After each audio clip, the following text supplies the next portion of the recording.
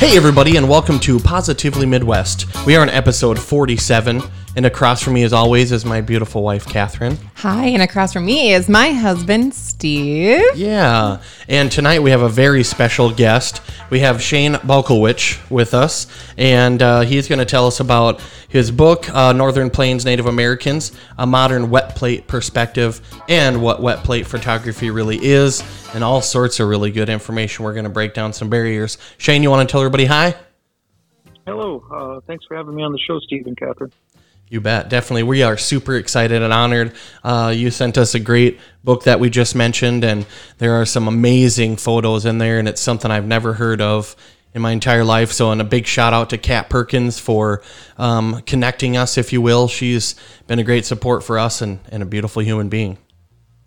Yes, absolutely. Woohoo, Kat. Yeah.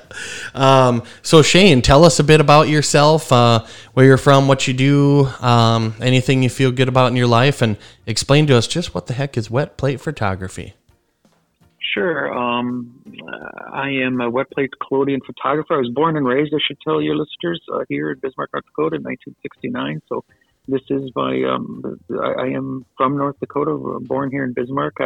I did take a little 10-year journey to California. A day after graduating from high school, I packed everything that I owned up in my little 61 Volkswagen and drove to California for almost a decade. But then I ended up coming back, and I became a nurse. I came back and became a nurse, and then I became an entrepreneur. I founded a .com in 1998 with my mother, Sharon, and we've been in business for 20-some years now. And then in the over that journey of, being a CEO and the stresses of running a company, and an online company is very difficult. It's a very daunting task. Things change very quickly. I was looking for something positive or something. I was looking for something different in my life, something that I could take my mind off my corporate life. And I fell into this photographic process that was invented by Frederick Scott Archer. He started working on it about 1848. He wrote, is in a journal entry in a science journal called The Chemist in 1851, and he introduced this type of photography to the world. So for your listeners, this type of photography, so you have to go back to Abraham Lincoln. Abraham Lincoln had his wet plate taken back in the day. So there's a lot of different photographic processes, some more obscure, but there was the daguerreotypes in about 1838. And then about 10, 12 years later, the wet plate came around. And when this type of photography came around, it was revolutionary. It was people were able to get their pictures taken for the first time. And it really changed humanity forever from that point. So all photographic processes, that digital camera that's on your phone, that is a result of what Frederick Scott Archer did, 165 years ago. Wow, that's just amazing that even way back then somebody can figure something like that out. But one thing that stuck out to me, Shane, was you said you have a .com company and you're doing a great job. It's kind of you wanted to get away from the corporate vibes a bit, and so recently on our group we've been talking a little bit about like fulfilled, like you maybe start a new job and you start doing really well, and then it just becomes, a job. You're not like as challenged anymore. Is that kind of, has this piece of the pie kind of made you feel a bit more fulfilled then? Well, I think once people get a certain degree of wealth, or they feel comfortable in their lives, or they get to that point, I can only speak for myself. I mean, I just started wondering what's this all about? I mean, what's the big message? Why are we here? What is this thing called life about? And it surely, and now I can tell you now that I found this photographic process and this way to share with the world, and it surely is not about money and capital and physical things. There is so much more out there, more meaningful stuff. So what I do here, obviously I have to keep my eye on the ball with my business because my youngest daughter's 7, so I've got some years to go yet. But what I do, in my studio on Fridays is so far more of a spiritual kind of thing than anything I ever could have done in my corporate life. I always thought my company was going to be my legacy for some reason. It was very, very naive, and I've spoken about this before. So, you get to a point where you start asking yourselves, what is this all about? And then you do some searching, and I just was just so very fortunate to be able to stumble upon this and find this process that it just feels like this is what I was always meant to do.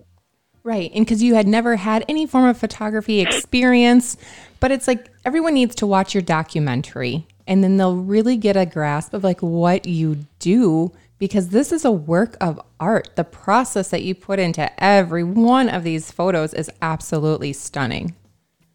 Yeah, it's all about slowing things down. The old process is much slower than modern day photography. For instance, I have students from the University of Mary and the Bismarck State College. I have about 5 to 6 classes a year come out, and I tell the students, we're so in much of a hurry. We're taking more digital photographs today in the last 24 hours than we did than more digital photographs than all photographs taken in the first 150 years of photography, and that's in one day. So we have this large amounts of photographs being taken all the time, and we've kind of lost composition and all of that. And for instance, not to get too technical, but my exposure times in my studio are about 10 seconds. So your digital camera on your phone will take a picture in 1/60th of a second. So I tell the students it takes about 600 times longer to take a portrait.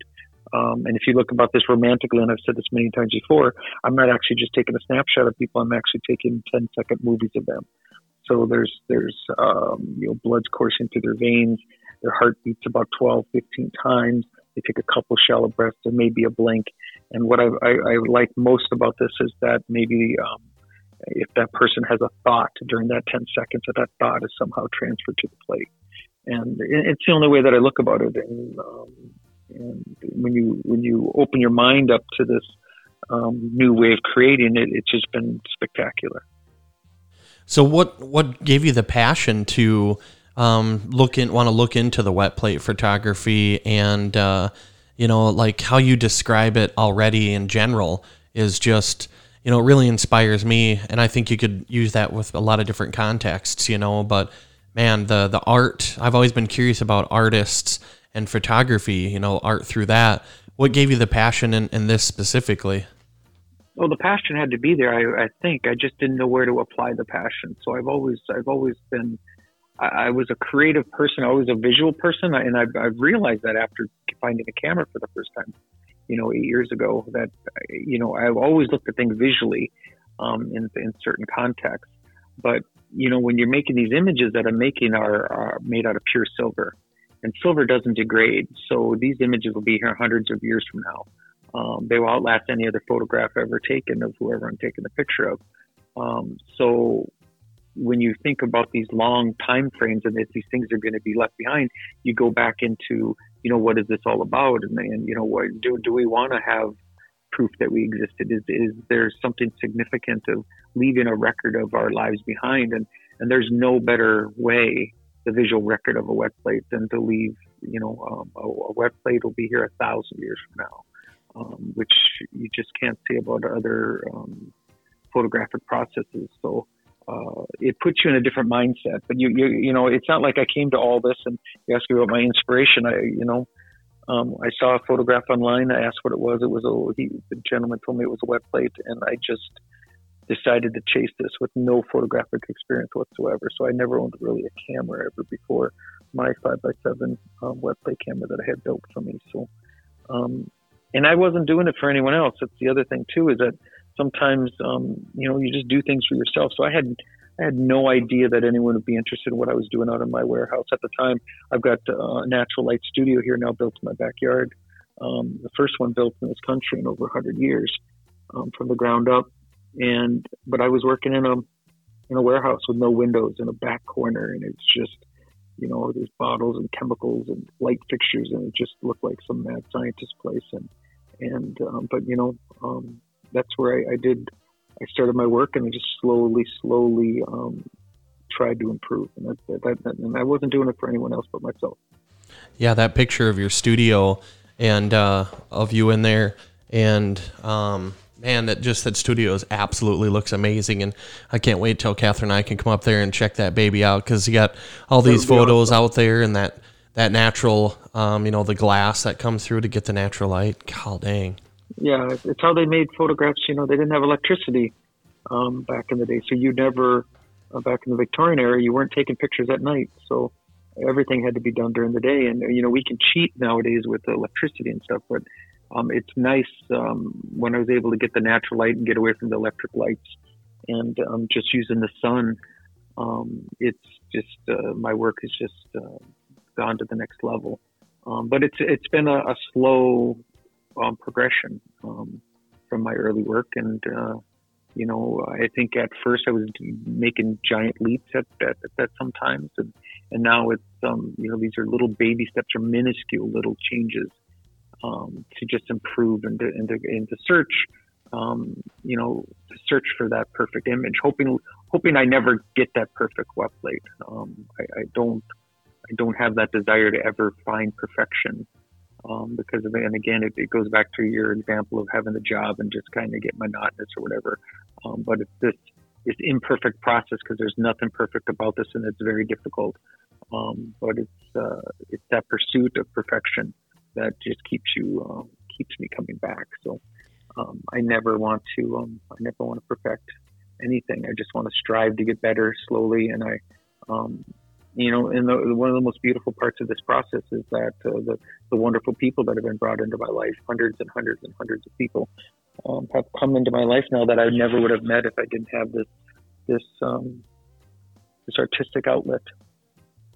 Yeah, and so you've done hundreds of people, and it's like you've had outstanding people like Evander Holyfield, you've had the great-grandfather or grandson of Sitting Bull, you have had some big names that you have had the privilege of working with, that they've trusted you with that intimate process of this photography that you do, because they have to sit with you for so long to take their picture, and then you run and you develop, and it's like you watch that turn magically in your hands before their eyes. And I share the whole process with everyone. It's never just sit down, let me do my thing. It's always a collaboration. It's always explaining. So when you guys come in and you've never seen the process, obviously, we should say that we think there's about 1,000 of us in the world that can do this process. I always joke that there's probably more underwater basket weavers in the world than there are wet plate collodion photographers. I mean, out of 8 billion people, there's only 1,000 of us that are doing this. So it's this niche little community of people around the globe that continue to keep this very old form of photography alive, and it's nice to be part of that and to share it with the present day. I think Archer would be proud of that. There's still a group of us. If you would show him a camera and then explain to him that, no, we're still practicing your photography too from 165 years ago, he'd probably look at you kind of like you're crazy or something. But it's probably the biggest person. Evander Holyfield, that plate went to the Smithsonian, but my Greta Thunberg image down at Standing Rock, again, the trust with my Native American friends and their culture.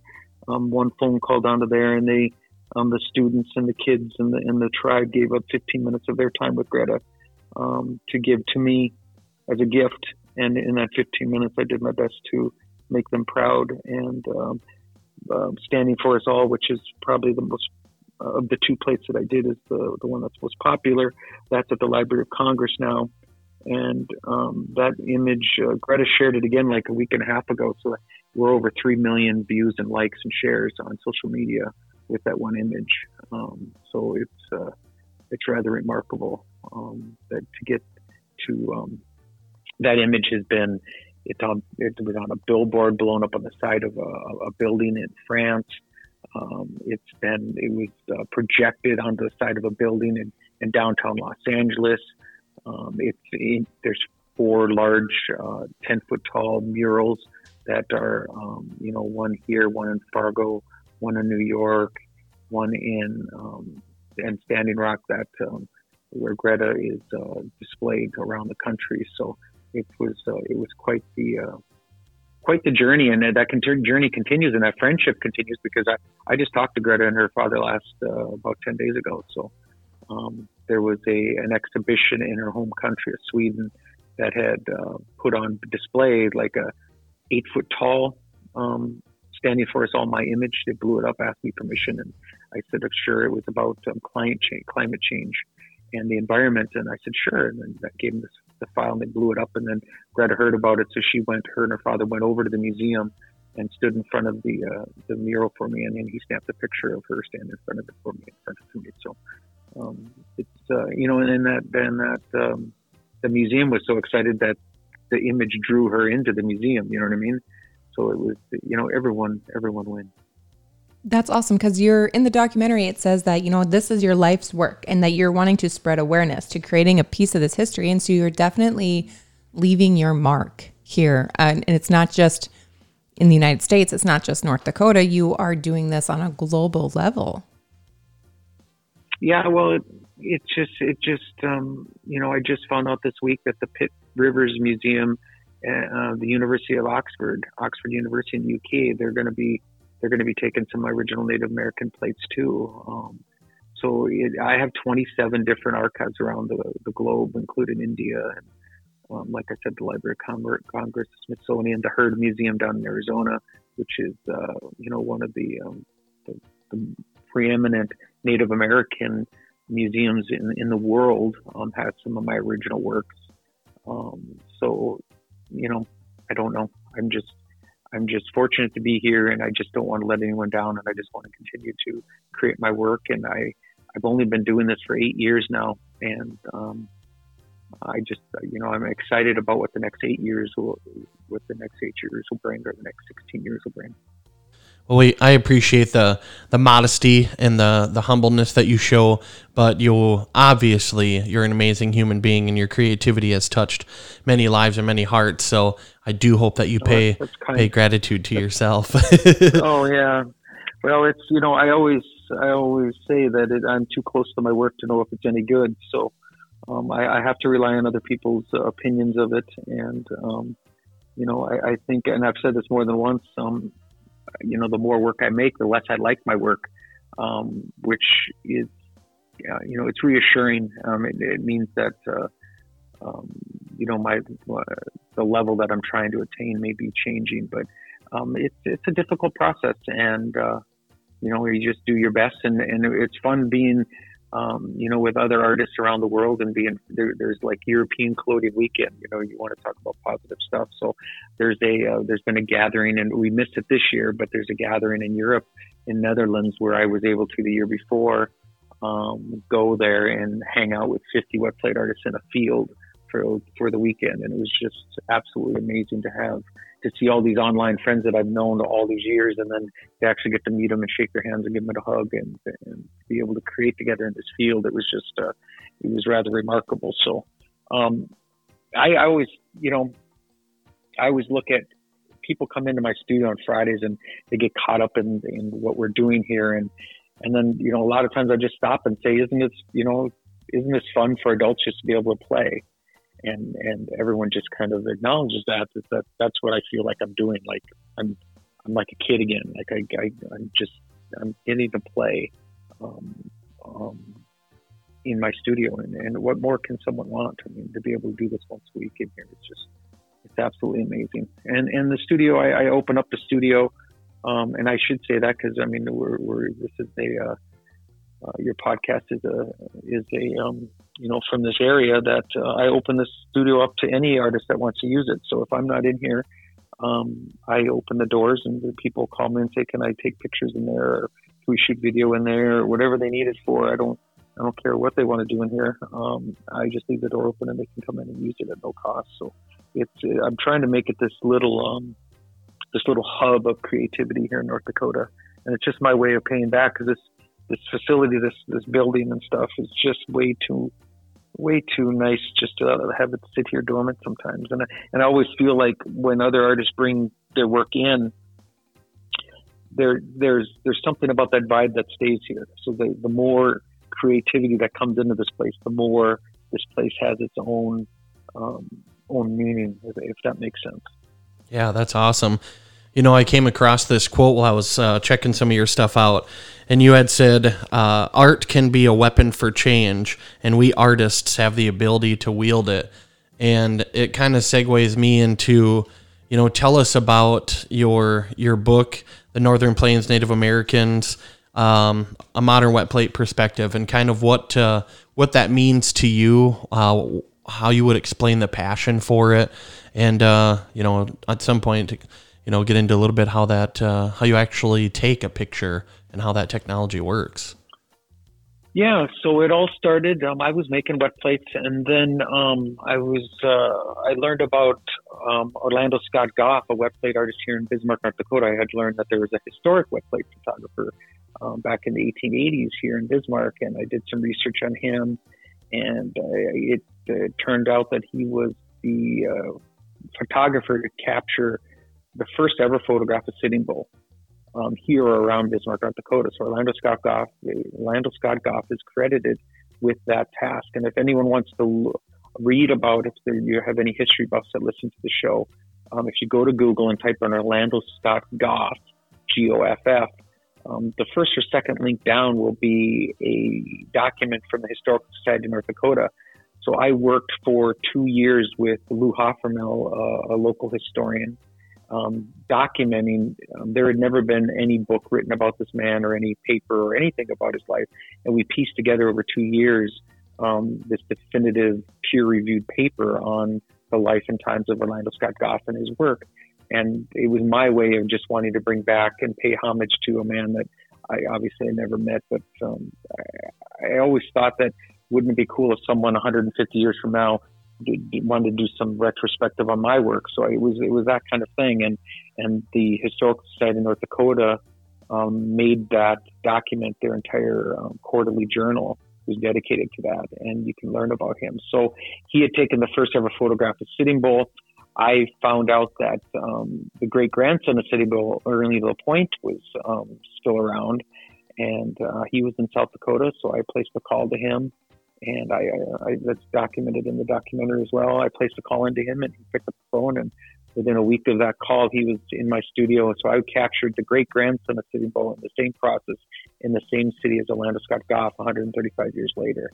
And it was that, the Northern Plains Native American books you're referring to. It's Ernie's picture called Eternal Field that's on the cover of that book that started this entire process. And it wasn't anything planned but you know, I shared that image, and that image caught the eye of the Historical Society of North Dakota, and it knocked down the doors over there. So that was the first plate that they had ever taken of mine into their archive, and they have nearly 600 of my plates as of now. So they got this, it's called Shane Shelf in the state archives, and you go in there and there's all these boxes and these acid-free sleeves, all my original plates of all my Native Americans and some other plates that I've done some of my creative work. Is indefinitely stored in their climate-controlled vault, which is, as a photographer, I mean, it's huge, you know, to have that trust and to have garnered that trust. But it wasn't, you know, it was a slow burn kind of thing to get to one step at a time, and that's where I'm at today. And I, you know, every month or so, 3 weeks or so, I take more plates up there. And the series is, the end goal for the series is 1,000 Native American portraits. And so I shot plate 452 this week, and I've been on this for nearly 7 years. So it's about a 15 to 20 year journey. So every 250, I'm approaching 500 plates now. So I'll make a second book in 2021, hopefully. We're starting to work on that.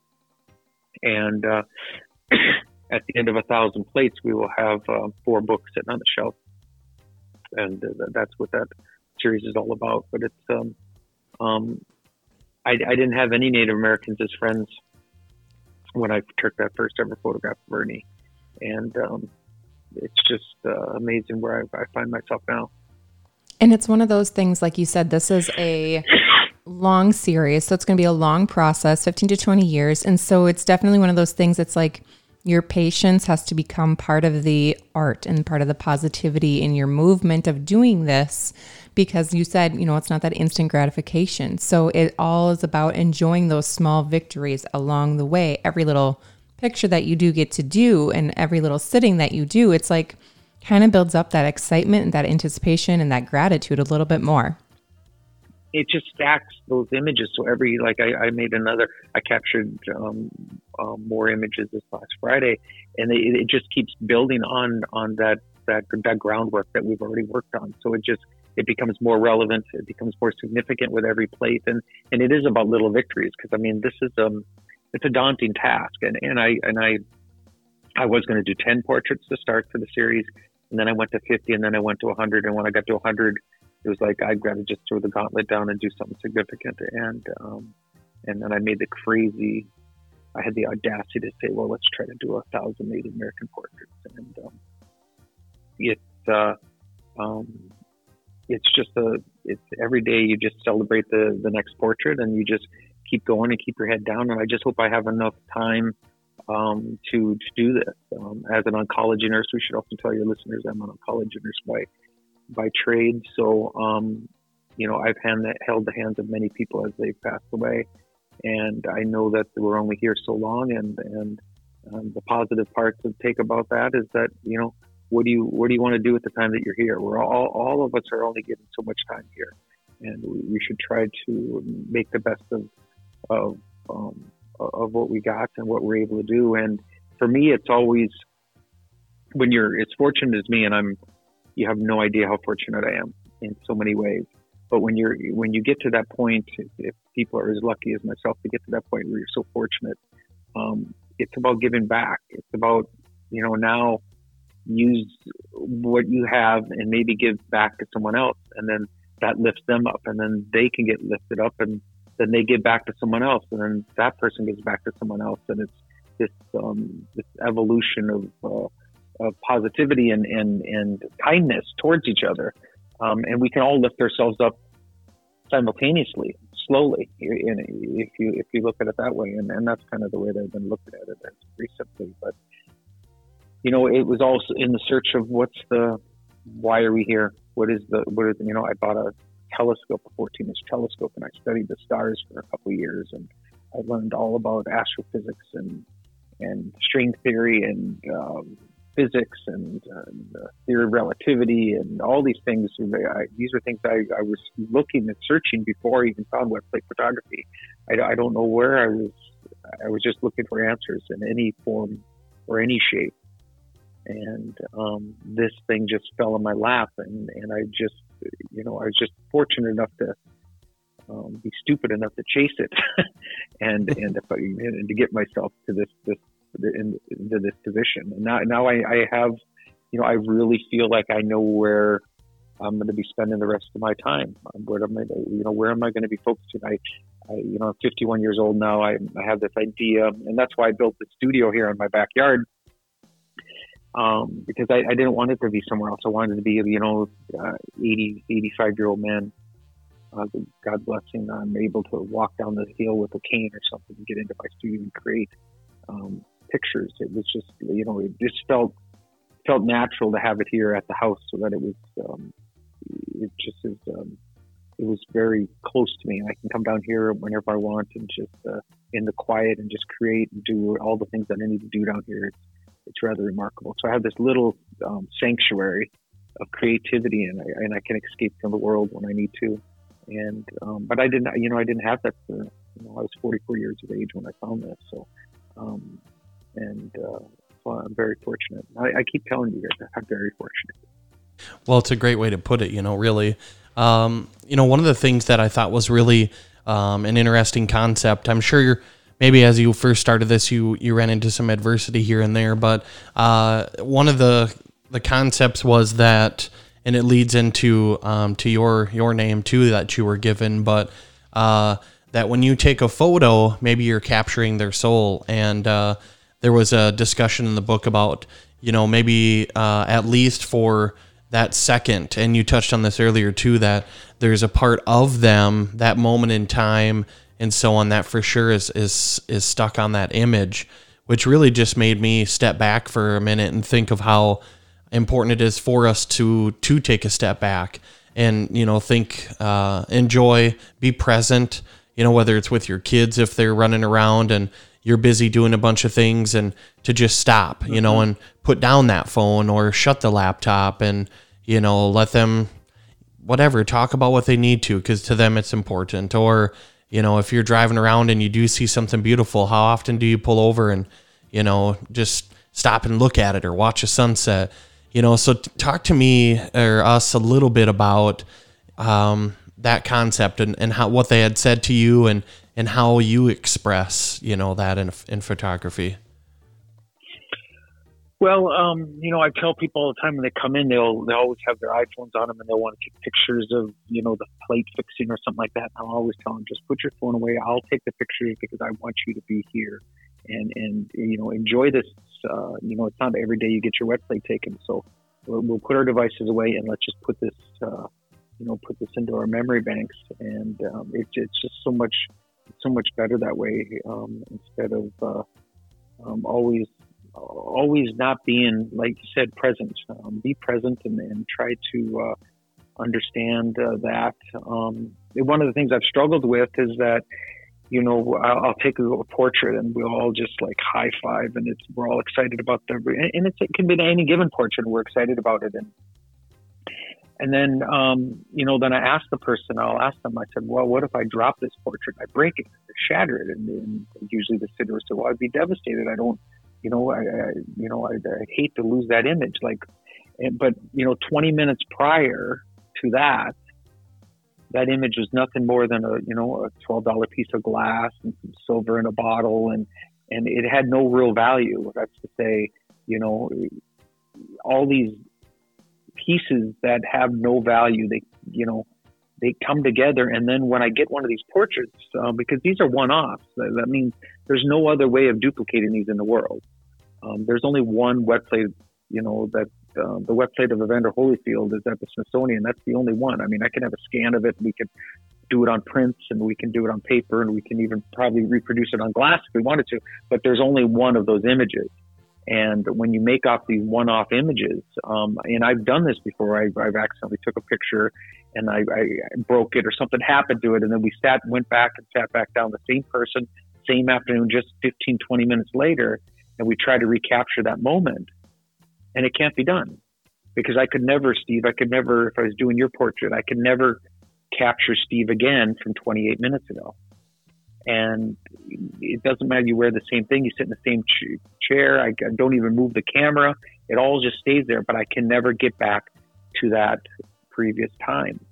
So these are like little fragments of our lives that are representation. I mean, we all waste a lot of 10 seconds of our lives, right?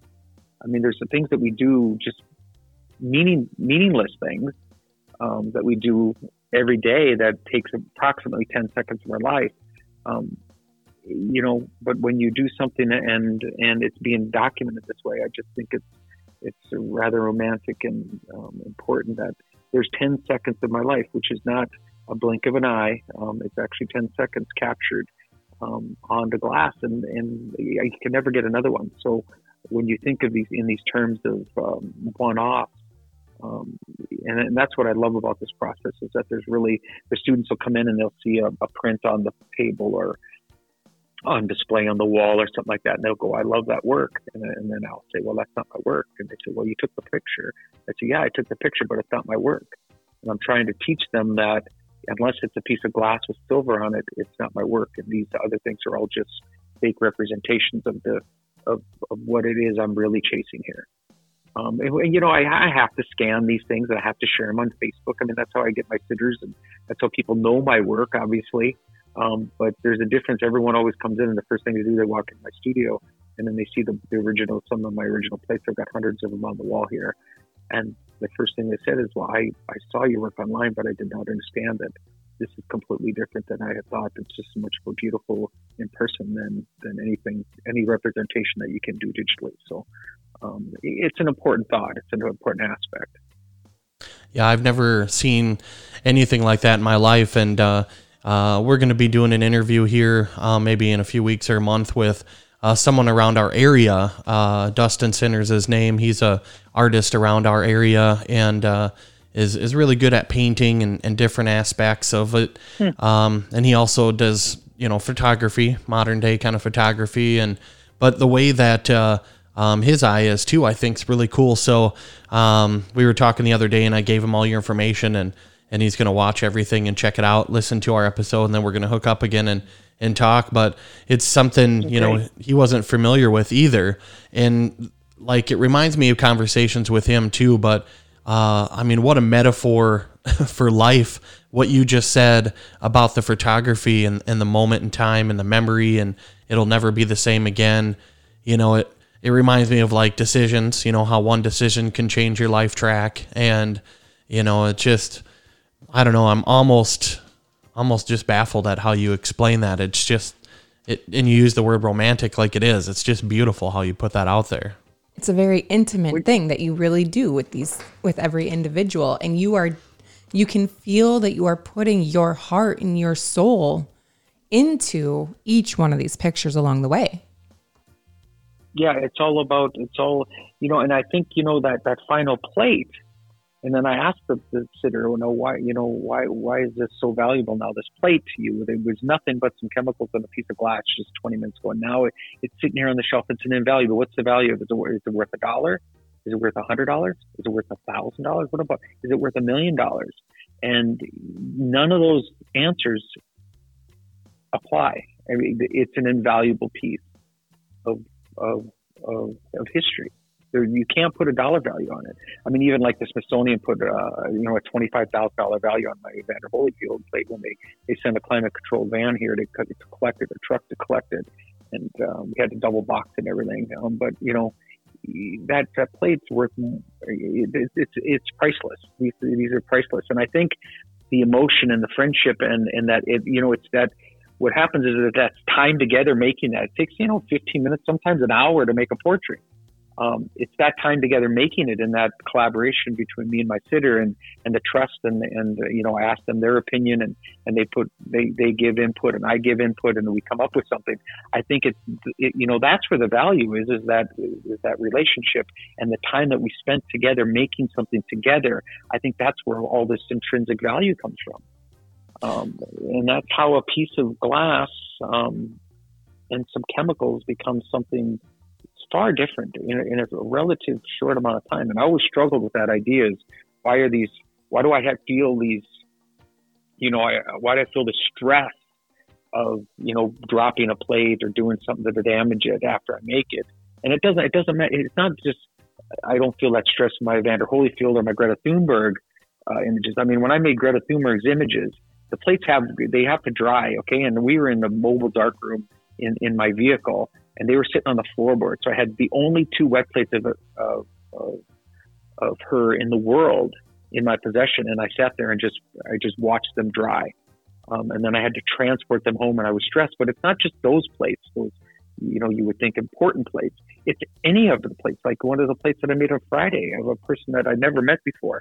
It's just as valuable to me. I feel the same intrinsic duty to take care of that image, and that's why it's an honor for me to get these images up to these archives, these 27 archives that I have. Every plate that I could get into an archive, I believe I've done something really nice for the person that's in the picture, because I've preserved them. Okay, I took the photograph was the first thing, but the second thing is I preserved them, because I keep saying that I've made 3,000. I can walk over here to the desk real quick. So my plate, the last plate that I made on Friday was 3,728. I've made that many images in the last 8 years. It's taken me that long to make that many exposures, and I can. I have to get them somewhere. If I left, and it's in my will that all of my works on the wall here, my family will be picking out 3 plates a piece to each one of my family members, the plates that they like, but then all the other ones will be in my will go up to the State Historical Society to protect them, because I feel like I have a duty to the person that came in and spent the day with me, or the afternoon, or even to 20 minutes like Greta did. I have a duty to them to do my best to try to pass that on. I mean, why are we making all these images? We want to it's a record of who we are. And it's not always about history is always in the past. We have to understand that we're making history, today. When Greta Thunberg came to Standing Rock, I mean, that's history. There's like 150 national and international articles written about that work over, the few months following me capturing her images there. And there's a duty to the images, and that's what I'm trying to do by getting in place. Because if I left all these images to my family, my kids will covet my work because they care for dad, and that's dad's work, and they know how hard that I worked. So after my kids, they leave it to their kids, and then their kids would have to decide, well, okay, we love Grandpa, and we'll take care of Grandpa's images. But then their kids, and then their kids.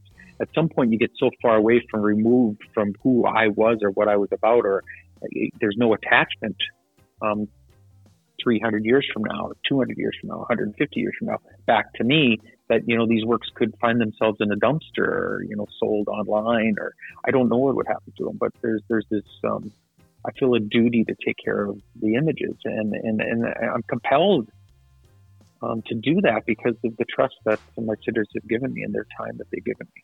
Well, and you said it's a piece of history, but this is a raw piece of history. There's no Photoshopping going into this. There's no selfie mode. Let's throw on a filter and take one more because we didn't like that. This is raw and organic history that you are making.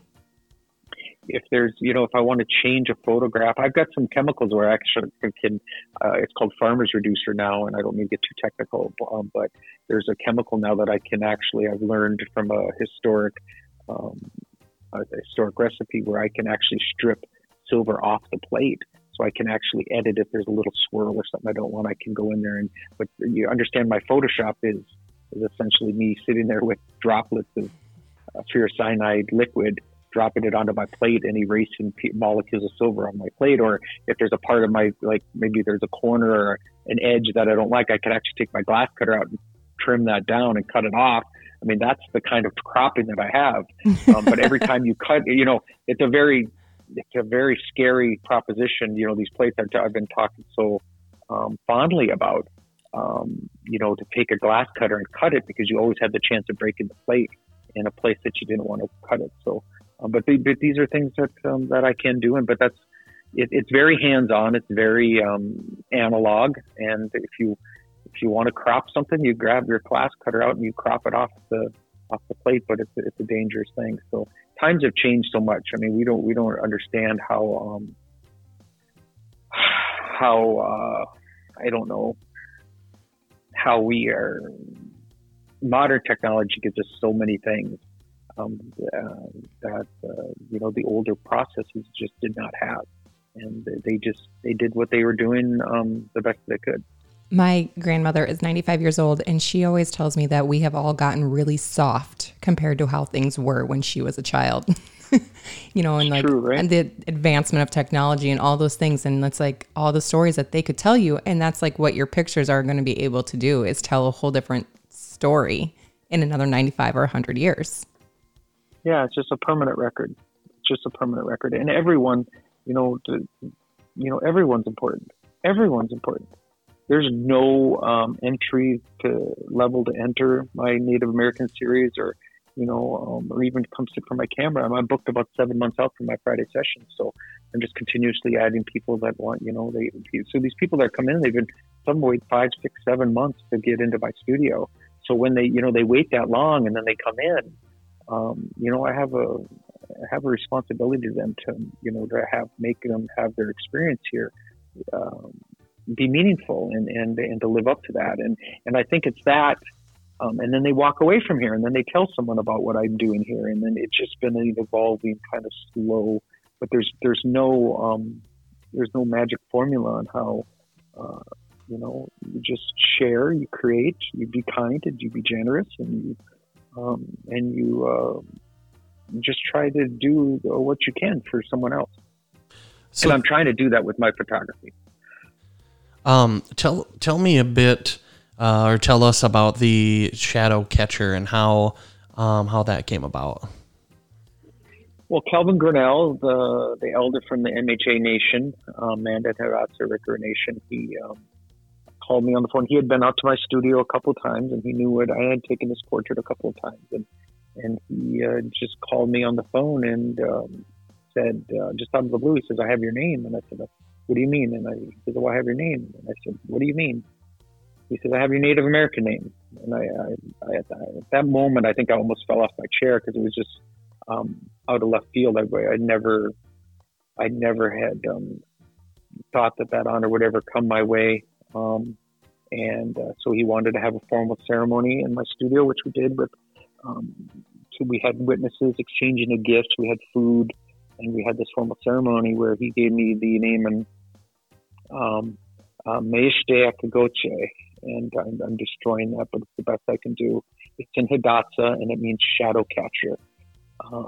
So going back to what you had talked about earlier, Steve, is that back in the day, you know, a photographer, all photographers, by the way, historically speaking, were called shadow catchers. So that's what they called photographers, were called shadow catchers. All of them were. And so, you know, a photographer would come into a tribe, say, for instance, like Edward Curtis would go into a tribe and he would take a picture of the chief or you know, one of the children or whatever he was taking a picture of. And he would be able to show them this image of this reflection of themselves on this piece of glass or tin. And, you know, when you and Catherine come into my studio and I show you this process, it's 2020, you're going to think that this is magic. I'm going to perform magic for you. I mean, that's how fabulous this process is for people that have never seen it before. But can you imagine how you know, and you and your wife have seen all this technology, you know about all the things, bits and bytes and TV screens and monitors and all these things.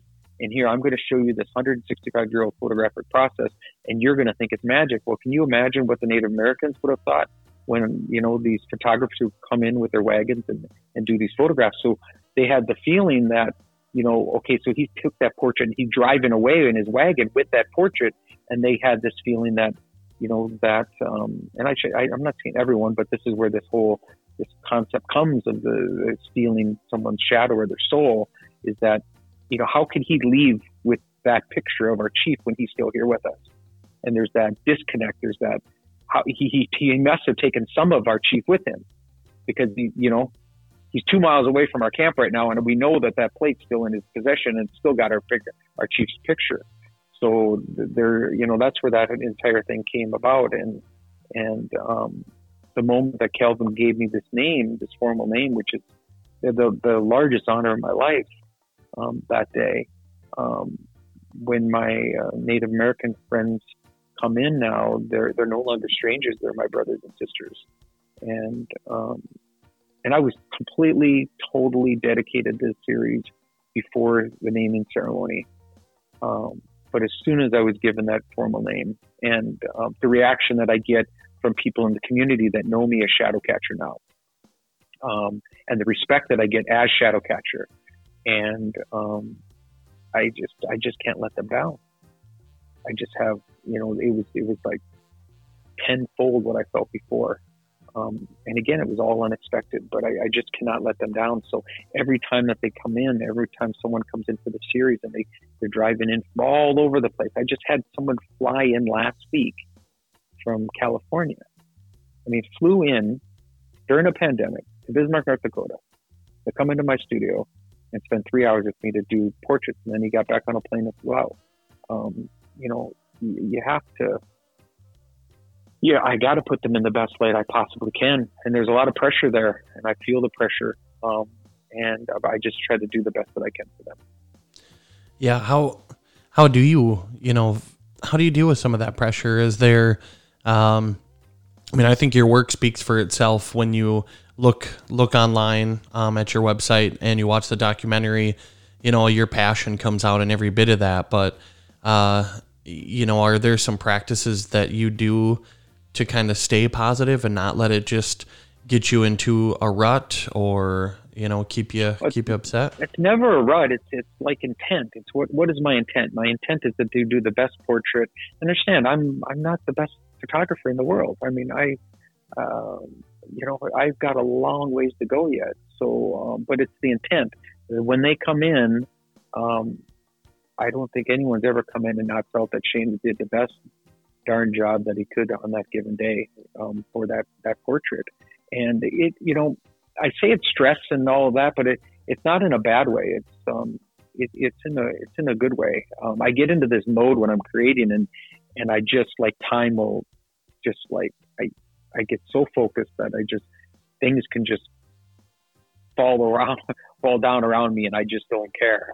They're the only thing that I'm worried about at this particular moment is making that plate. I had an example. I was in the darkroom one time, and I was developing a plate, and I accidentally set a large bottle of water up on the shelf, and I was developing the plate, and the shelf and the bottle came down, and it sounded like the whole building came down. Water splashed everywhere, broke glass everywhere. It was a total disaster. It was a big bottle of water, and there was water everywhere, and I just kept like developing that plate. I mean, I didn't stop what I was doing. I just kept doing what I had to get that image, because I didn't care about the shelf or whatever else was happening as long as nobody was hurt.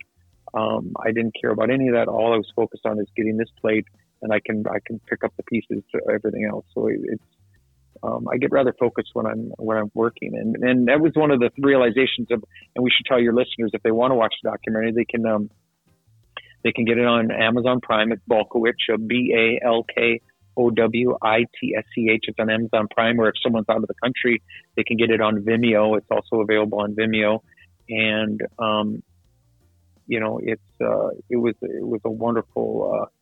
It was a wonderful journey having Greg and Chelsea chase me around for a year and a half, and to document the work that I'm doing here. They wanted to do a 5-minute short, and a year and a half in, it was an hour-long documentary on my work. So it was definitely really interesting to watch and see like the process of your sittings with just like your individuals, and then seeing the process of developing those pictures. Because how long is it after you snap that picture that you have to put the chemical or do the whole processing? Well, if it dries, it's called wet plate for a reason. So if it dries, you lose the image. So, in a climate-controlled building like this, we probably have maybe 8 to 10 minutes or so. Outside when it's 90 degrees, you only have a couple minutes sometimes. It all depends. But that was the funny thing about the documentary, is because the documentary, we need to say, was their work. I didn't commission this. They didn't get paid. I didn't get paid. Nothing. They decided to do this out of the goodness of their hearts, and thought that my story. This is their first documentary, and so I saw it when it was completely done. I never had seen any footage of it at all until it was completely done. I went over to Greg's house, and they put it on the big TV, and I sat there and watched the documentary for the first time. And I had him pause it about 10 minutes in, and I'm saying, "Is this actually how I am?" It was this weird. I never had this experience of watching myself before create. Right. And they said, "Well, that's how you always are, Shane." And I said, I'm that serious. I'm like, I mean, I'm some points, sometimes it's frantic. Sometimes it's, there's all these emotions and stuff. And until I saw myself in that documentary, acting that way and with the concentration in the way that I am, I think there's one point in the documentary where we're making that picture of, liberty trudges to injustice. And I think I said, "God, just give me anything on the plate," or something like that. I'm walking in the darkroom. I mean, I'm like saying little prayers, and you know what I mean, talking to the collodion gods. I'll do anything to get that image. And so, but those big collaborations, you're talking. It was like 52 people in 8 months of planning. Right. So there's a lot of pressure there, and people look at it like you seem stressed, and it's like, well, yeah, I don't feel it that way. You know what I mean? I may appear that way, but I'm in my element, and if I could, when I'm creating, I'm just a happy man. So, that becomes your adrenaline rush in a sense. Like I'm kind of an adrenaline junkie myself. And so when things become really busy like that or really hectic, like that's when I feel the most in my zone. And so that's kind of what this becomes for you.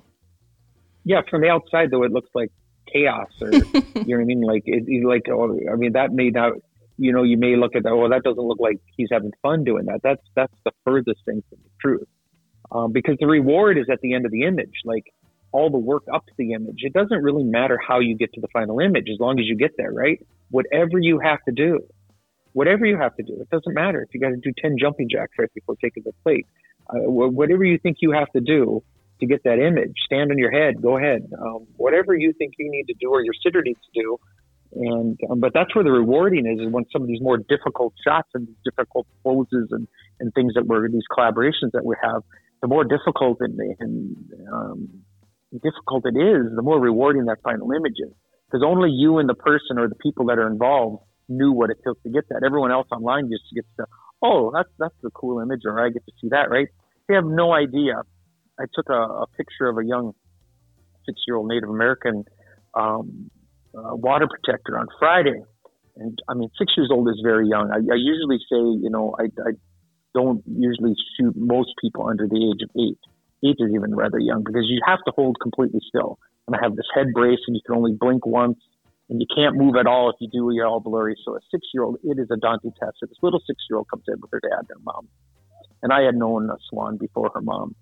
And, she comes in and, she puts her regalia on and she grabs you. She wanted her little BB gun in the shot. So she had her little BB gun and we sat her down and even the little BB gun, she's sitting there and I could watch her hand and she's holding her BB gun and, she's moving a little bit. You'd have like 2 barrels on the plate and it would it would just ruin the image. So her dad got down on his back and put his hands up and held the BB gun right out of frame. So her dad's laying in the foreground with his hands helping her hold this BB gun. I mean, people don't, they see the image of this little girl and this BB gun. They had no idea that her father and, what this little girl had to do.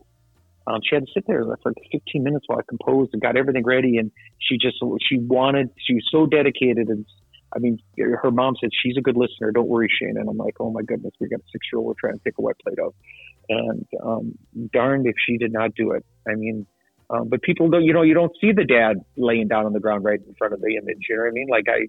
So there's this magical part. There's all these things that can be just outside, like that photograph of Ernie Lapointe, the great grandson of Sitting Bull, on the front of my book, Eternal Field. There's a waste management dumpster just 10 feet out of the frame. And there's semis and cars. There's a freeway behind Ernie in that picture. If you look at him in the field, there's cars driving by and they're so fast. The process is so slow. It didn't pick up any of it.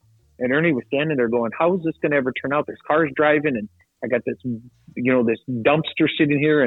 But that's the magic of it, is that it doesn't matter as long as you get to the final image.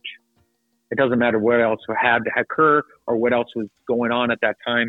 As long as the final image stands on its own, that's the miraculous part. That's the best part of it all. Right. Now, tell me more about your collaborations as well for everyone. It's like, how many have you done of these where you're recreating these old portraits or these old paintings?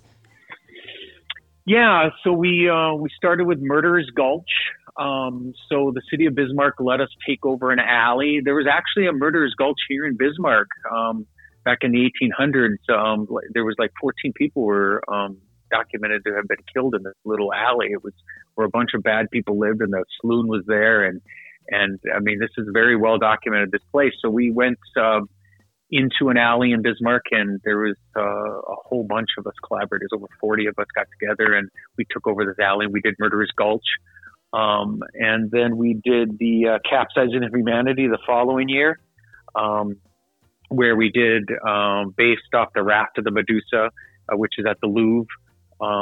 We made waves and everything out in the middle of the field and built a boat and had, all the collaborators there. And then we did Liberty Trudges Through Injustice, was another large collaboration, where we were trying to reproduce liberty leading the people. Which is funny is when I got to go to the Louvre in France last year, you go into the Louvre and Liberty Leading the People and the Raft of Medusa are side by side on a wall in the Louvre. And I had no idea. And I made these subsequent 2 images, just picked them out of nowhere, and to kind of chase these images. So Sabrina Hornog was Our Lady Liberty. And we were able to, that was, I think it was 52 people, and that took us about 8 months to collaborate. So we bring in hair and makeup, we costume design, set design. It's like a movie set, and we have one planned this next July. So we're going to be addressing Merrick Doyce, the one of the one of the professors out at the University of Mary. He's my director, and he decided that we're going to. I wanted to give him. This will be our fourth big one together. So we missed one this year because of the pandemic, but we're going to address the plague next year. So in July, we're going to. There's a 15th century painting that we are inspired by about the plague, and there's going to be skeletons and coffins and plague doctors and all kinds of things going on. It's going to be a huge shot. I've got over 100 people so far signed up to assist us with that, and that'll be next July. So it's just a collaboration between me and a bunch of friends, a bunch of artist friends, like-minded people. And we don't do it. Nobody makes any money. I don't make any money. They don't get paid. Everyone just gets paid in limited edition prints. Everyone gets a print if you're involved. You get a print, and it's just the plate goes up to the Heritage Center with all of our names on it, and it's just a way of creating together to kind of again show show a little bit of who we are here. Wow, I think what's one of the most inspirational things to me throughout this entire episode is I can't stop going back to thinking just how modest you are about what you've done and what you've accomplished is something that's lost on a lot of society today.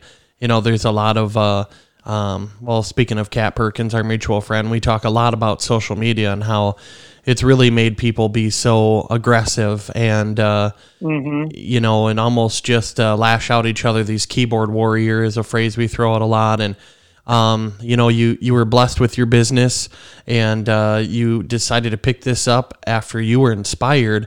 And if you were 44 years old, it shows people it's never too late to start something, and you never know what's going to happen. So jump all in, but you still, you still mention baby steps with it too. And like everything you say just can be applied to so many different aspects of personal development, or trying to change your mindset, or just life in general. And I can't, I don't know, like you're really inspiring on so many different levels, really. Yeah. Well, I mean, Kat is a perfect example, right? I mean, she gives back all the time. I mean, from her Christmas, I mean, Kat was a complete stranger to me when she came into my studio. Her plate is up at the Historical Society of North Dakota, as I wanted to document this singer here, this artist, this musician here in North Dakota. I thought it was important to hear her story, and she came in as a complete stranger. Never had met her. She spent 3-4 hours with me in my studio, my old studio. Back in the day, and we made that portrait together, and we're friends to this day. So she's a perfect example of positivity and giving back. She's always given back, and she's in the position to give back. I'm in the position to give back, and I get it. Not everyone is in the position to give back, but if you can, and it doesn't have to be a lot, right? Mm-hmm. But if you are in the position, if you have that ability, and you are fortunate, and you have everything that you need, and you're not going for want, you have to be able to identify that there are people in this world that do not have that. And if you identify that, what can you do for them? Right. I mean, that's what we're here for. That's what I feel I'm here for. I mean, giving back to someone. I gave my first 2,000 plates away. Gave them away. Wow. I didn't even feel comfortable enough with my skill set. I mean, I would keep my favorite ones, but I would give like 90% of my work. I don't even own them. It was my way of paying back the sitters that took time out of their lives to trust me to come in, and I just gave them the work back. So, it wasn't about money. And I get it. You know what I mean? It's like, if you're so focused on just surviving, and trust me, I haven't been in, this is first generation kind of wealth for my family. I can remember, I tell the story all the time. My wife loves to have me make ramen noodles for her. She asked me, can you make me ramen noodles? And you would think, well, that doesn't sound too, too gourmet. But when I was in California, I ate ramen noodles 3-4 times a week because I could have a meal for 12 cents. I was actually homeless for one day in California. This isn't what I've been given here. It came on the back of a bunch of hard work. over decades. But I made it here on that. Nobody ever gave this to me. But now that I have it, what is it all about? It sure isn't about the size of your bank account. Can't be. I love that. What is life all about? And you have an amazing perspective on all of it. I'm speechless. It's absolutely astonishing listening to you tell your story. I wish more people could understand. I'm just being me. I'm just, but I didn't always have these perspectives. This was the search. And like you said, Steve, be open to something new. Try something new. You know what I mean? Like, I've had people come in and they, they'll come in and they'll say to me, Shane, I was really reluctant to come in because I don't think I'm photogenic, or I didn't want to get my picture taken. I didn't want any, to get attention to myself. But now that I came in, I'm just so glad that I trusted and I put myself out there just to do something different, right? Just to do, just to even come into my studio. You just come in for a couple of hours and you're going to get to see something you've never seen before. And in that, you can take things away from that. And, I have chased the bottom line. And I always thought that that's what it was about. And, you're when you go to business school, I mean, there's nothing wrong with wanting to be a successful businessman. I mean, that's wonderful. But at some point when you become a successful businessman and you actually, have more than you need, you just give it back. It doesn't have to be, it can be any generous token towards someone else. I don't know why I sound like a broken record, but it's just the way that I feel. And it's not even monetary always. It's those small acts of kindness, those little ripple effects, those little things that you can pay it forward to somebody. That is everyone. If everyone does that all together, will all make a huge difference in this world with those ripple effects. And, you must have your passion. It must always bleed through into your family now that your daughter has gotten into the wet plate and kind of wanting to follow in your footsteps, right? So she is seeing that passion. She is understanding your why and your drive. Well, all you can be is an example for your children. I mean, that's what I want my kids are always down here. They're always down here seeing what I'm doing, and they know that this takes that Dad's down in the studio, he's doing this work, but they have to see why I'm doing it, and they got to see the big picture. And I hope when they get older, they understand, what it is I was trying to accomplish here. And who knows if I'm going to accomplish what I'm trying to. I mean, who knows? In the documentary, I say I will see this through the end unless fate breaks my stride. So. Again, thinking as a mortal, as a human being, someone that things can happen. So we're only here so long. What are you going to do with it? And I think you'll have a much rewarding, a much better life if you just figure out how to help someone else. Because we all need help. We all need help, and like you said, it's not monetary help. It's just, showing someone, just trying to be there for someone or do something, just the smallest thing. If it's just even sending someone a print or something like that, you'd be surprised at how it brighten someone's day, and they can take that positive emotion and maybe, like you said, it's so cliche, this pay it forward kind of thing. I mean, we've seen the movies, and it's not like I'm making these concepts up, right? I mean, this isn't new, but it's one thing to know about the concept, but then it's another thing to try to practice the concept, to actually do it. Actually do it. It's not that difficult. It's not that difficult. No, that was something that, interestingly, because I don't believe in coincidences and irony much anymore these days, but interestingly, a motivational speech from, I think it was Tony Robbins earlier I was listening to, and he talked about that. And, everything you've been saying, when I first opened the book, the first thing is the dedication. And I want to take a second just to read this and get your thoughts and some background on who this is from. But it says, Shane's work shines on its artistic merit and for its collaborative nature. It is genuine and enthusiastic on a human level. For the folks of many different Indian tribes who sit for his portraits and who often become his lifelong friends, Shane builds lasting rapport. It is this rapport and the importance of the honest collaboration between people of different cultures that is so vital for our country, and it is the heart of moving forward as a nation. I strive to emulate the rapport that Shane has achieved in his art and the work I'm doing in Congress.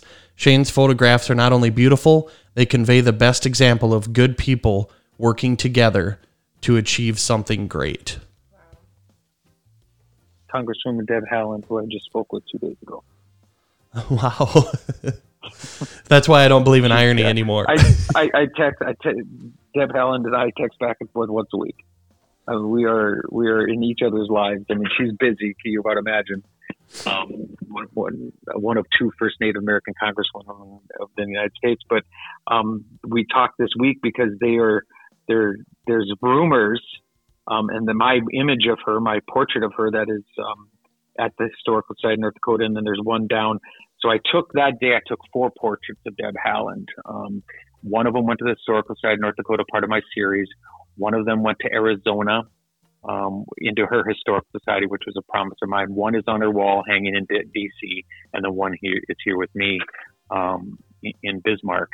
But there's rumors that Biden is going to possibly select her as the Interior, the Secretary of the Interior. And can you imagine having a Native American as the Secretary of the Interior?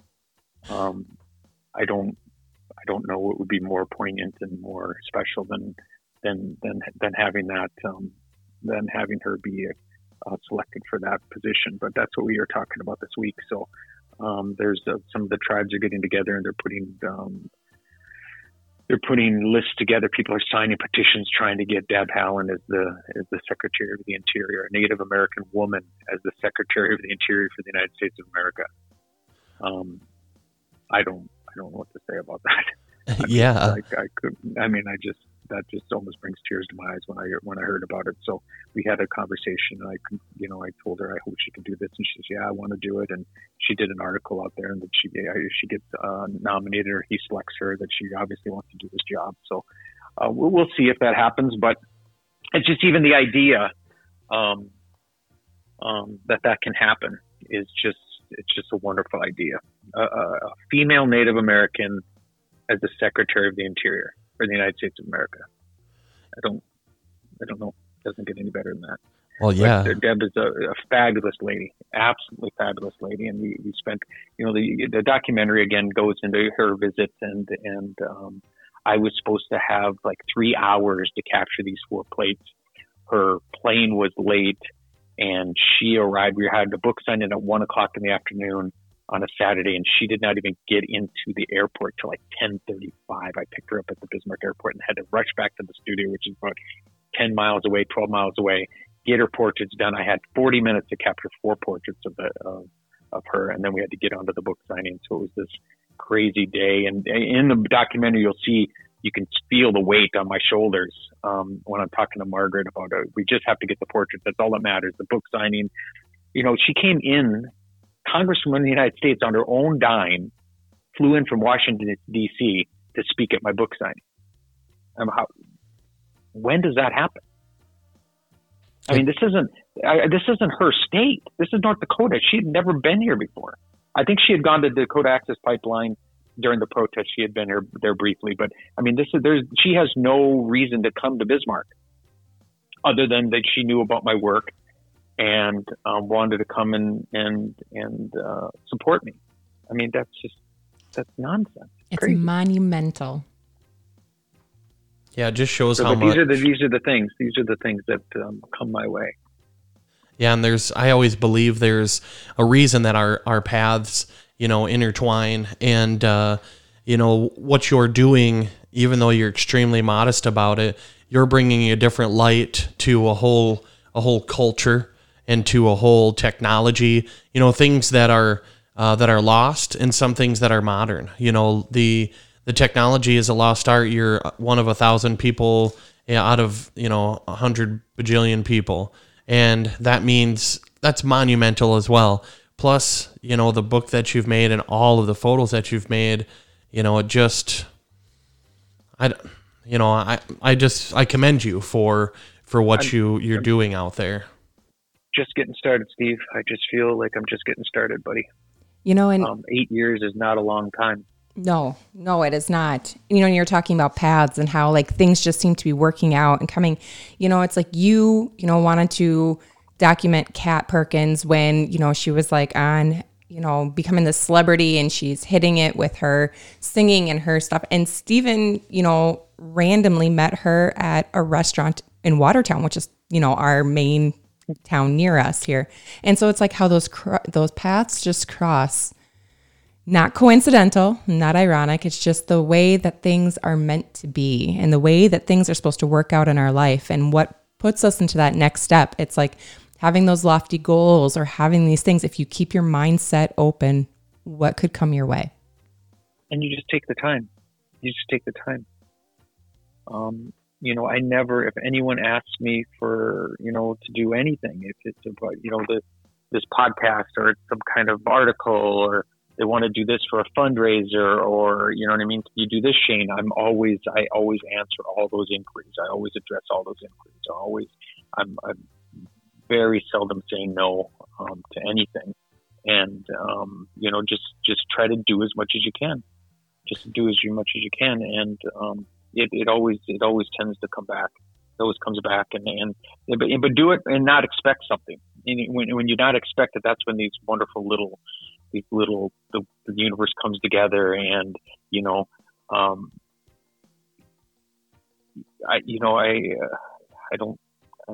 having a hard time trying to articulate what I'm trying to say. But if you don't do it for a reason, thinking you're going to get something back, do everything that you do, not expecting not to get anything back. And when it comes back, it's so sweet. It's so sweet, and it comes back how you would never have imagined it coming back anyway.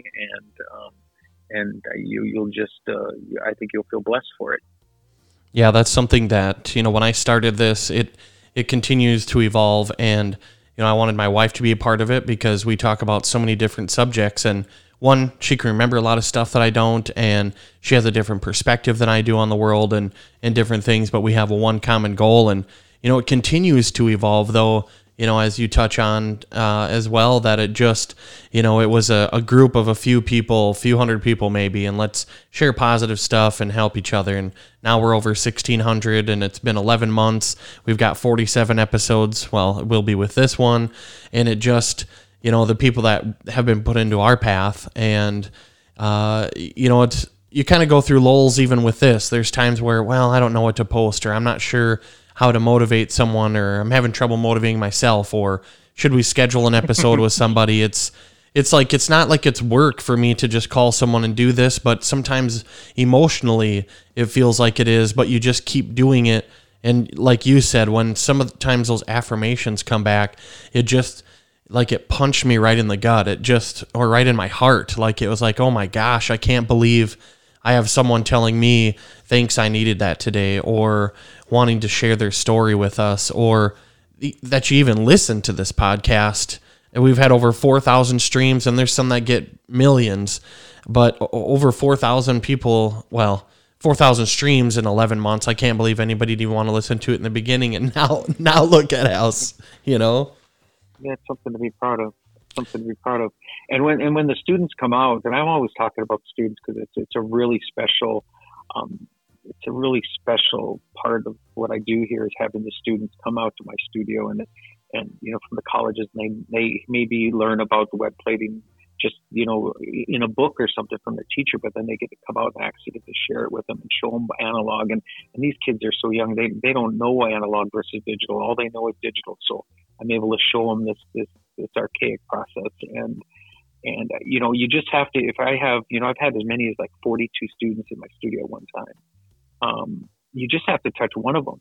I mean, you just have to get through to one of them, and the all the time and all the effort, it's all well worth it. It's not.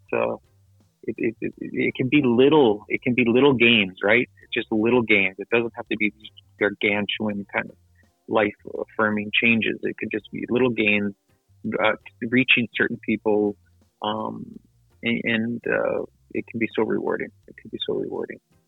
Yeah, I always talk about there's a lot of self-therapy in what we do, and since I'm frequent with counseling, and personal development is something I feel compelled to, I think, continue evolving and helping others with. There's so much self-therapy too, I feel, when, whether it's an affirmation from someone or whether someone even just reacts to one of our posts or shares it, it's almost like I share in their thoughts or in their emotions, because when they read whatever I typed, and it comes from my heart because I feel compelled to say it, even though I'm sharing a picture quote that someone else wrote or another page maybe posted. But when I share my thoughts on it and they share it, it's like we're sharing in this together, this movement, or this, we're all sharing in the journey of, making the world a little bit more positive, and if it was one person, that's amazing, because I wish I would have had that 10 years, 15, 5 years ago, and, Right. and so how you're doing it is a different context, but man, are you touching some lives? Lots, hundreds of thousands of them for sure. Well, I'm just, you get a voice, and you get a voice, you get this opportunity to have voice, and I think that's Kat. I can't speak for her, but I mean, Kat, and I'm not talking about her musical voice either. She's a beautiful singer. I'm just talking, she has a voice. People look up to her, and she's always trying to do the right thing. She's always trying to be positive. She's always trying to stand up for the less fortunate, and so many times people are given a voice and they just don't use it properly. Not to judge them, but just to, your own voice should not be about your own self-promotion. That's not the reason why, at least for me. Obviously, I have to promote myself, but it's not about using my voice to promote myself. It's about using my voice to stand up for others sometimes, and that's what I'm trying to do with my work as well. And trying to raise awareness of different issues for people that people may not be aware of. Yeah, and that's why, one of our things is we giving back, and that's what you've talked about multiple times on this. And so we just recently put on our website, I guess, a mission statement, if you will, and any donations we receive or any revenue we make off of gear or shirts or whatever you want to call it in the future. One mission is to send some people to therapy, help them at least through 2 sessions, pay for those. If we're working with a special charity on an episode, to, do some kind of campaign to help give them back, and then to help expand our reach. You talk about, you have to do the Facebook stuff. We have a choice to thankfully be able to do it in a positive fashion, but we've got to advertise. And, I just put that in the mission statement because I think the more we expand, the more we can touch other people's lives and inspire them. And that's why bringing attention to your work, whether we have 1 listener off this episode or we have 1 million listeners, sending them to your work. And when I read through that book, there was times that I felt emotional. I felt this travel back through time, in a sense of what it must have been like. I like to watch older, TV shows, like a period show, I think they call them, where they're set back in time, and, just picture, in me, it's a gratitude thing, but gosh, think of what it must have been like to live like that, and how nice we do have it today. But golly, you put such a different spin on, that kind of, bringing me back, and how you're giving back. You just really, you really touch my soul, I think, with what you're doing. Well, I think it's about the human condition, right? The human condition, that we're all in this together. We all come in, we all go out. These are inevitable facts, and the human condition, to be able to document some particular people during my time here, and I, to leave some kind of record behind. I don't know why. I hope it's not a vanity thing, but I want to leave something behind that says, that we were here, just not me, but everyone who sat for me, that we are here. This is who we were. This is who we are, and some proof of our existence. For me, that's what it's all about. Some kind of document, and there's no finer document on this planet than a wet plate collodion photograph. And I don't find that vanity at all. No, I hope not, but No, there's no way that you can interpret this episode. And when people go to, and we'll enter what we call the shameless plug zone after a bit and talk about how to look at all your things and check you out. But one thing that I can say for sure, I've said the word modesty and humbleness, I don't know how many times, but you have a certain passion that comes out of when you talk about this, and vanity is the last thing that I would think of in this. And I'm inspired on so many different levels, with something like this. So I can't wait. I appreciate it. I appreciate it. I appreciate it. I'm just doing me. The only way I know how. Yeah. Once you get your 1,000 wet plates done, then you can do a follow-up documentary, and you call Just Doing Me. Yeah, people ask me, are you really going to stop at 1,000? And the answer is absolutely not. I just had to throw some stupid number out there to kind of, let's really challenge ourselves. But I knew if I said 1,000, I knew what I was in for. I knew what I was, the goal that I was setting was huge.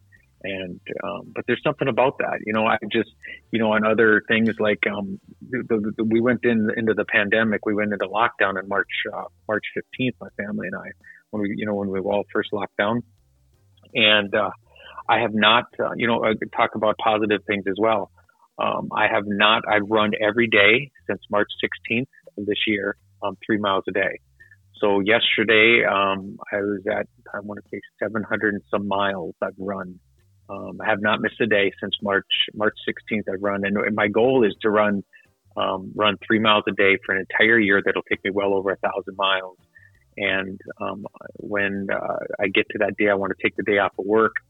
I'm going to do like a little, carry my phone with me on my run and do a video as I'm running and talk about, what this last year of running. I think at first I was running from the pandemic, because I really didn't know what was coming. And, but as a positive thing is that, fitness and taking care of your body is also very important. And I've been running, I'm approaching probably Chicago now, for these 3 miles a day.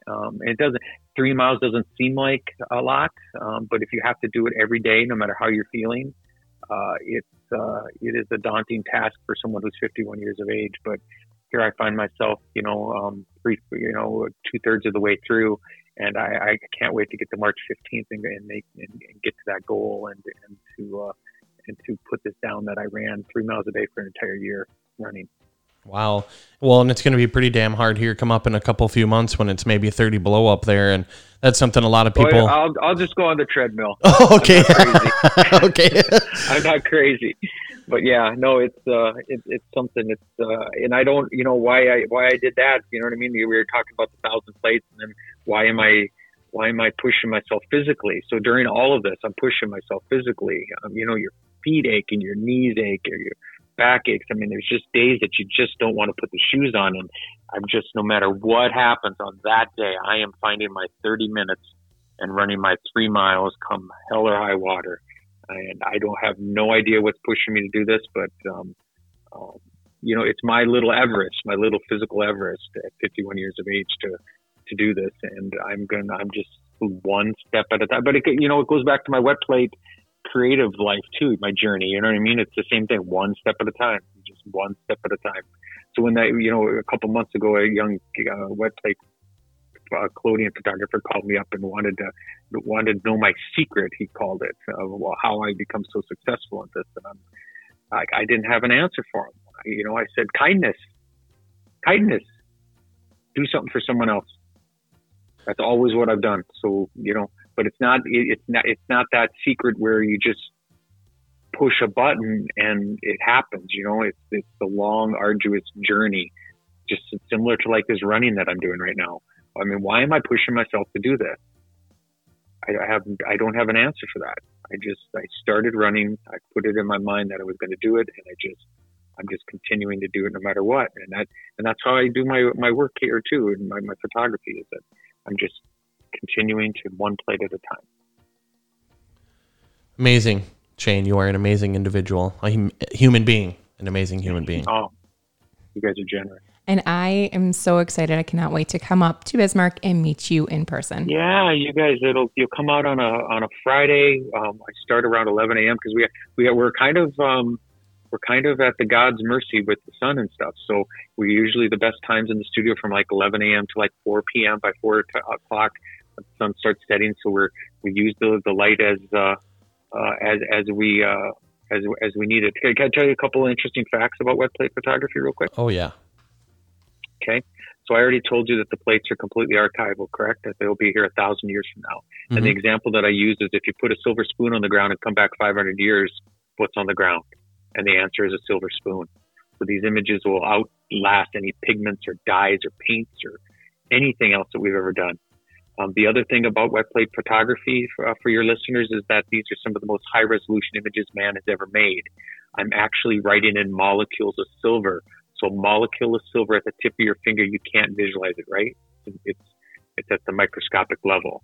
It takes 2 billion molecules of silver for the human eye to actually be able to visualize a molecule of silver. 2 billion of them together, clumped together, to be able to see it with the naked eye.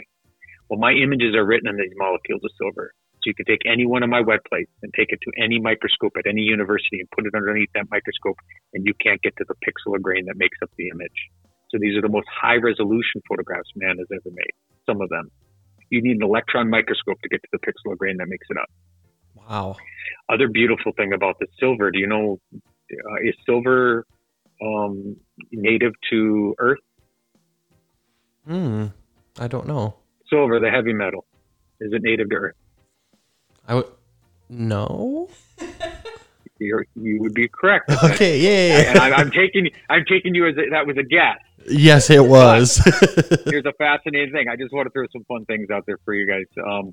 So all the heavy metals, the nickels, the platinum, the irons, the silvers, the golds, all the heavy metals, none of them, there was never enough energy in the formation of Earth to create any of those elements.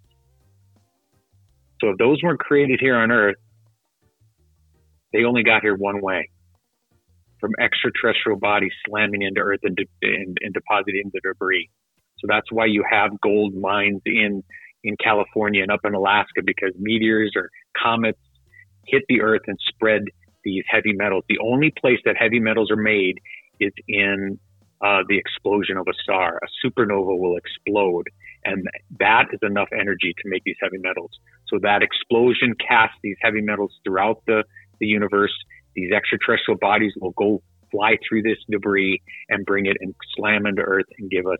That's why we can't make gold here on Earth. I mean, it's valuable, right? I mean, if we could make gold, we'd make it. We don't have enough energy on Earth to make gold. So think about all these images that you see of mine. All those images are made out of stardust that we brought here on a comet or a meteorite to Earth. Holy shit, Shane, you're making tiny miracles. Here's the other thing. It's a photon of light. A photon of light, I mean, how we see everything, how we perceive everything, through, with our eyes, photon of light. Yeah. How long does a photon of light, how long does it take to be generated in the sun? I couldn't even try to fake guess that answer. A million years. Oh my gosh. So a photon of light is generated in the core of the sun, and the nuclear reactor of the sun, and it'll travel around and bounces up and around, bounces around for a million years. It bounces around in the sun, and then for whatever reason, boom, it'll leave the sun's surface and travel 8 minutes to Earth. It'll bounce off my sitter's face. It'll be reflected back onto the ground glass, and will activate photosensitive silver, making these images. So we're using million-year-old photons of light to make these images in pure silver on glass that will be here for thousands of years. just when I didn't think that you could explain that any more beautifully, saying something like that just blows your mind even further. Yeah, that was a mind explosion. You have to reflect. You have to reflect on things. You have to ask the questions, right? Ask the questions. If you ask the questions and you do the research and you fall down a rabbit hole, and that's what I've done. I've fallen down this rabbit hole.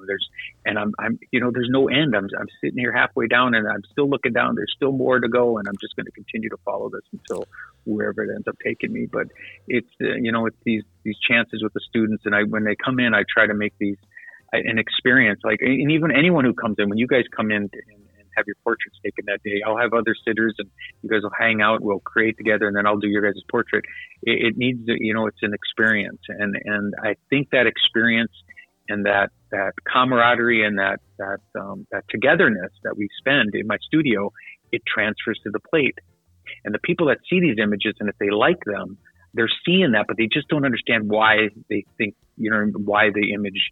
A lot of people, they don't understand why they like the image. But I think this is me again being romantic. I think it's all these layers of what it took to get the image, and all these little elements coming together. I've always said that the wet plate process is imperfect. I mean, when you come in and you see it, you'll see that it does its things, and you got to pay attention completely, or you don't get an image. So it's an imperfect system, right? It's an imperfect process. My sitter, the person that sits in my chair, they're imperfect. They're a human being, right? They're fallible. They have issues. We're all imperfect, right? The cameraman, me, I'm imperfect. I'm not. There's nothing perfect about me. I'm not the best photographer on the planet. Not even close. But when you have all these imperfect things coming together, the process, the sitter, the photographer, all these imperfect things come together. Guess what? You get something rather perfect. It just makes me speechless. It really does. The way that you engage thoughts, and that's we say that in every outro of our podcast, that we also want to just have episodes that engage your thoughts, and so much of what you're talking about can be put into, I've keep saying this. I'm a broken record tonight, but personal development, and that was another little episode I listened to the other day, and it was you have to ask the questions. You got to find out what's your focus in life, and is it a positive focus, and how are you going to change what you want to. Sometimes it's how you ask the question. Like, I'm going to go on a diet, or what if you said, I'm going to change my life and eat this way for the rest of my life because I want to be happy, because I want to be more productive. I want to be able to hang out with my kids and grandkids. And, it paints a picture when you ask the question the right way.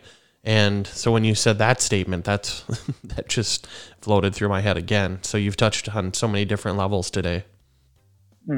Well, thanks. I'm glad you guys have me on the show. It's an honor. It really is. And it's one thing to get on shows that are around the world or something like that, or podcasts. I've done something from the UK and stuff like that. But it's another thing to have a local. When I'm on local news, or I'm on your guys' podcast is local, or a local archive, like when the Plains Art Museum took some on plates a couple weeks ago. There's something very special about when it's local, because this is where I grew up. I mean, went to Bismarck High School. This is where I'm from. So, and I raised I chose to come back from California to raise my family here.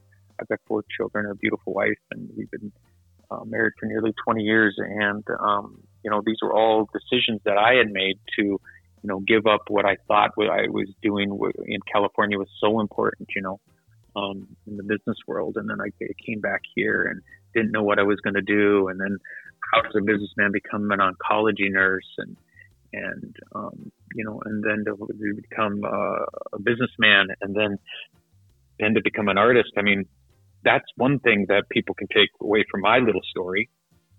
And I just gave a talk out at the University of Mary a couple of weeks ago. But that's one thing that you can take away from my story, is that the journey is never over. You know what I mean? It's not like, oh, you get that job and that's it. You know what I mean? You're going to do this for the rest of your life, and then that's it. It doesn't need to be that way. You can always reinvent. Look at how many times I've reinvented myself. but 51 Yeah, that years really of age, makes. and all these reinventions of myself, all these things that I've done. But these are all different things. A businessman and a college nurse. I mean, I will go back to Bismarck State College, in business school, which I had previously. I got my degree in at Fulton College from California in business. I mean, there's no science whatsoever in that pursuit. And I come back.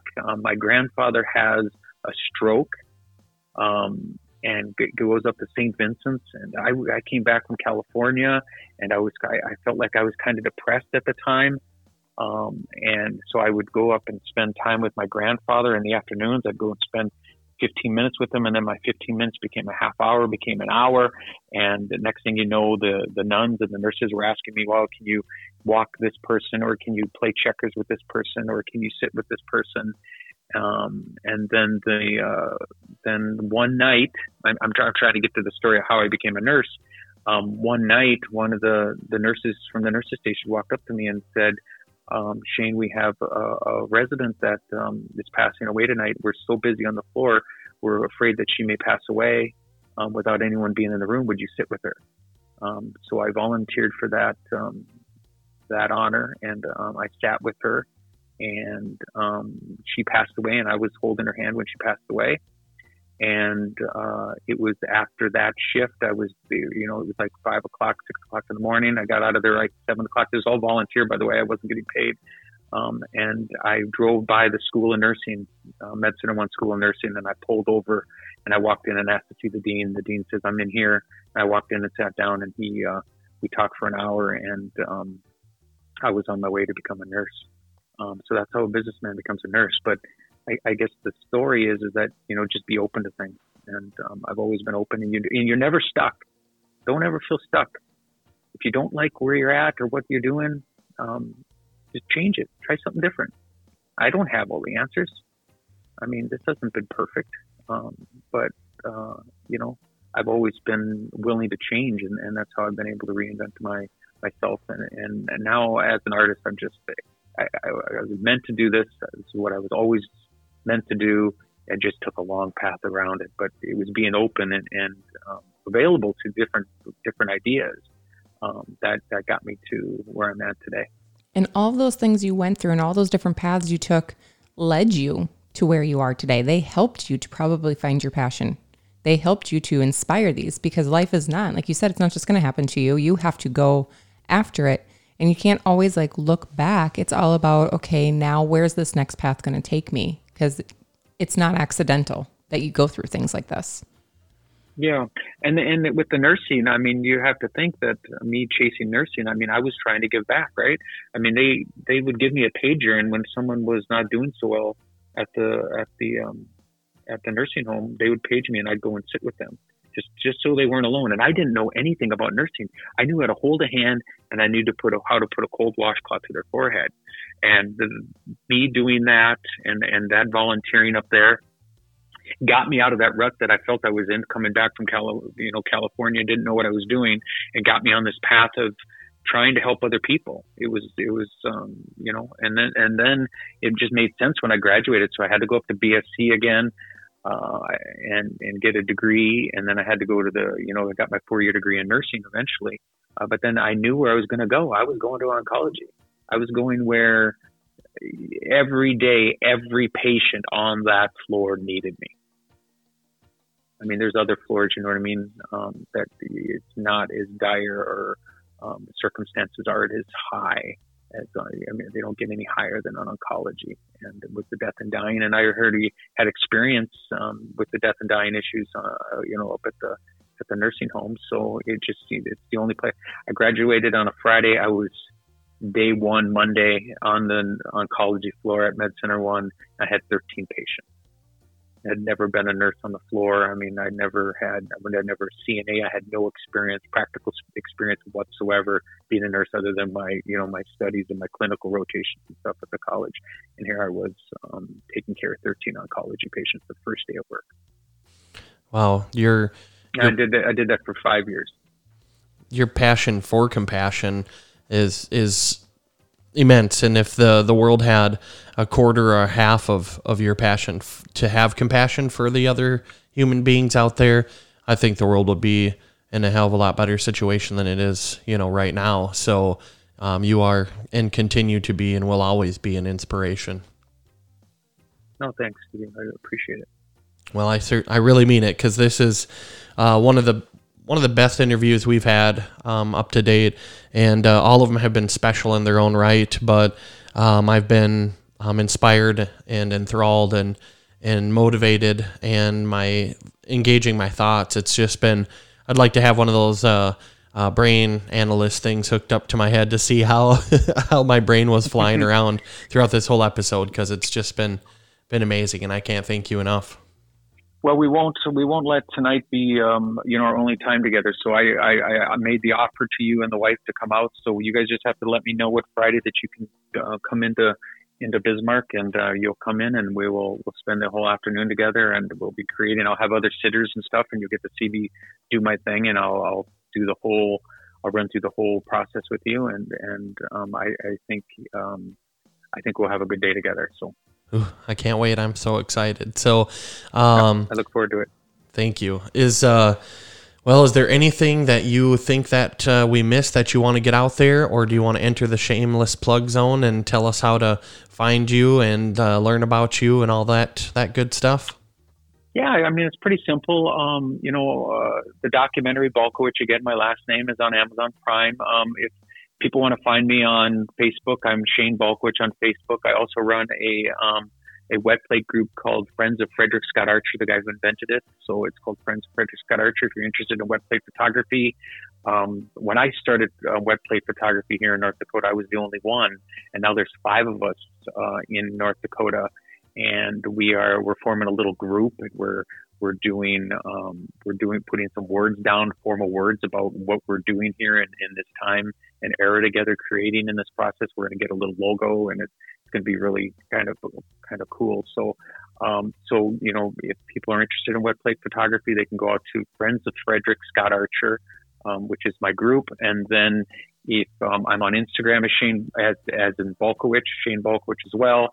And if people want to learn more about me, find my website and stuff, instead of me just giving you one particular website, if you just go to Google and type in Balkowitsch wet plate, 2 words, wet and plate separated, you're going to get all the articles that have been written about me. And I've done TEDx talks and other podcasts and things like that. So, and then you can look at some of my photography, and if anyone's interested in coming out and wanting to see more, I have an open door policy on my Friday. You never know who may just be showing up. So have someone, your listeners can just message me if they're interested, and then I'll look at the calendar. We'll figure something out, and they can come in and spend the afternoon if they want in my studio, and I'll show them what this is all about. Because for me, it's all about the sharing of this process, about keeping it alive and letting people know that it's still a viable form of art.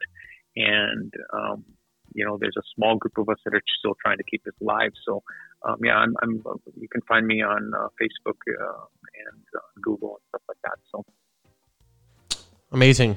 You were absolutely amazing, and I can't thank you enough. Catherine, do you have some thoughts on everything? I just feel very blessed to have been able to have this conversation with you, and so honored that you would welcome us into your studio. Of course, yeah. We will. Maybe we can do a little recording here or something on that day too, or something like that. That'd be kind of fun. Maybe on set or something like that. That may be fun in the studio. But, yeah. We'll. It'll be a good day. Whatever. Just getting to meet you guys for the first time, because we've never met before. Getting to meet you and show you this process that I've been talking to you about. It'll be rewarding. So, and then I'll do a portrait for your family. So it'll be we'll document some history here as well. Okay. Well, in the good Dakota language, oofta. I can't believe that we even get that opportunity. So we'll be getting a hold of you very soon, I think. My pleasure, you guys. My pleasure. Okay, well, thank you very much, Shane. We appreciate the time that you gave us, and I'll get you a copy of this right away. So as soon as we're done, we can you can do what you need to with that, and then yes, that'd be awesome. Yeah, it'll come out this next Wednesday. So. We'll share it with the world. Share the link with me or whatever. I mean, you can just reach me at Shane@balkowitsch.com, my email, and you can, I don't know, if WeTransfer, whatever you want to do. I'll make sure that it's documented properly and labeled properly, so when it gets up there, people know exactly who's responsible for it. Okay. Thank you so much. Yeah, that's what we use as the WeTransfer. So I'll finish it up tonight and get it to you. No problem. So I hope I was able to give your listeners something different. Hopefully. Absolutely. Well, have a great evening, Shane. And thank you for your family as well for allowing you to share your time with us. Yeah, definitely. I'll tell them thanks when I get up to the house. Okay. Yep. Perfect. Thanks, Shane. Okay. You guys sleep well. We'll talk to you soon. You too. Thank you. Okay. Bye. Yeah, bye. Well, holy smokes. I know. Wow. Yeah, I'm not sure what to say about that. It's one of our longer episodes, which just tells you how enthralled that we were, because I guess I kind of did reel it in, but we probably could have talked, I bet, for a very long time. He is an absolute outstanding individual. You all need to check it out. Again, Shane's last name, Balkowitsch, is Balkowitsch. Yep. So, and I do have a dream of trying to make our Positively Midwest podcasts and everything that we do an experience. So I love that he said that, because that's what I'd love to do, is make that that visit and that portrait and so on an experience. So yeah. Any closing thoughts? I don't think so. He is absolutely, I'm touched. I am so touched. Yeah. He resonates with a lot of the things that we talk about in so many different ways. Yeah. So sorry I cut you off and you said absolutely, because I had to clear my throat. Okay, well, should we close this bad boy? Yes, Mr. Durans. Okay, here we go.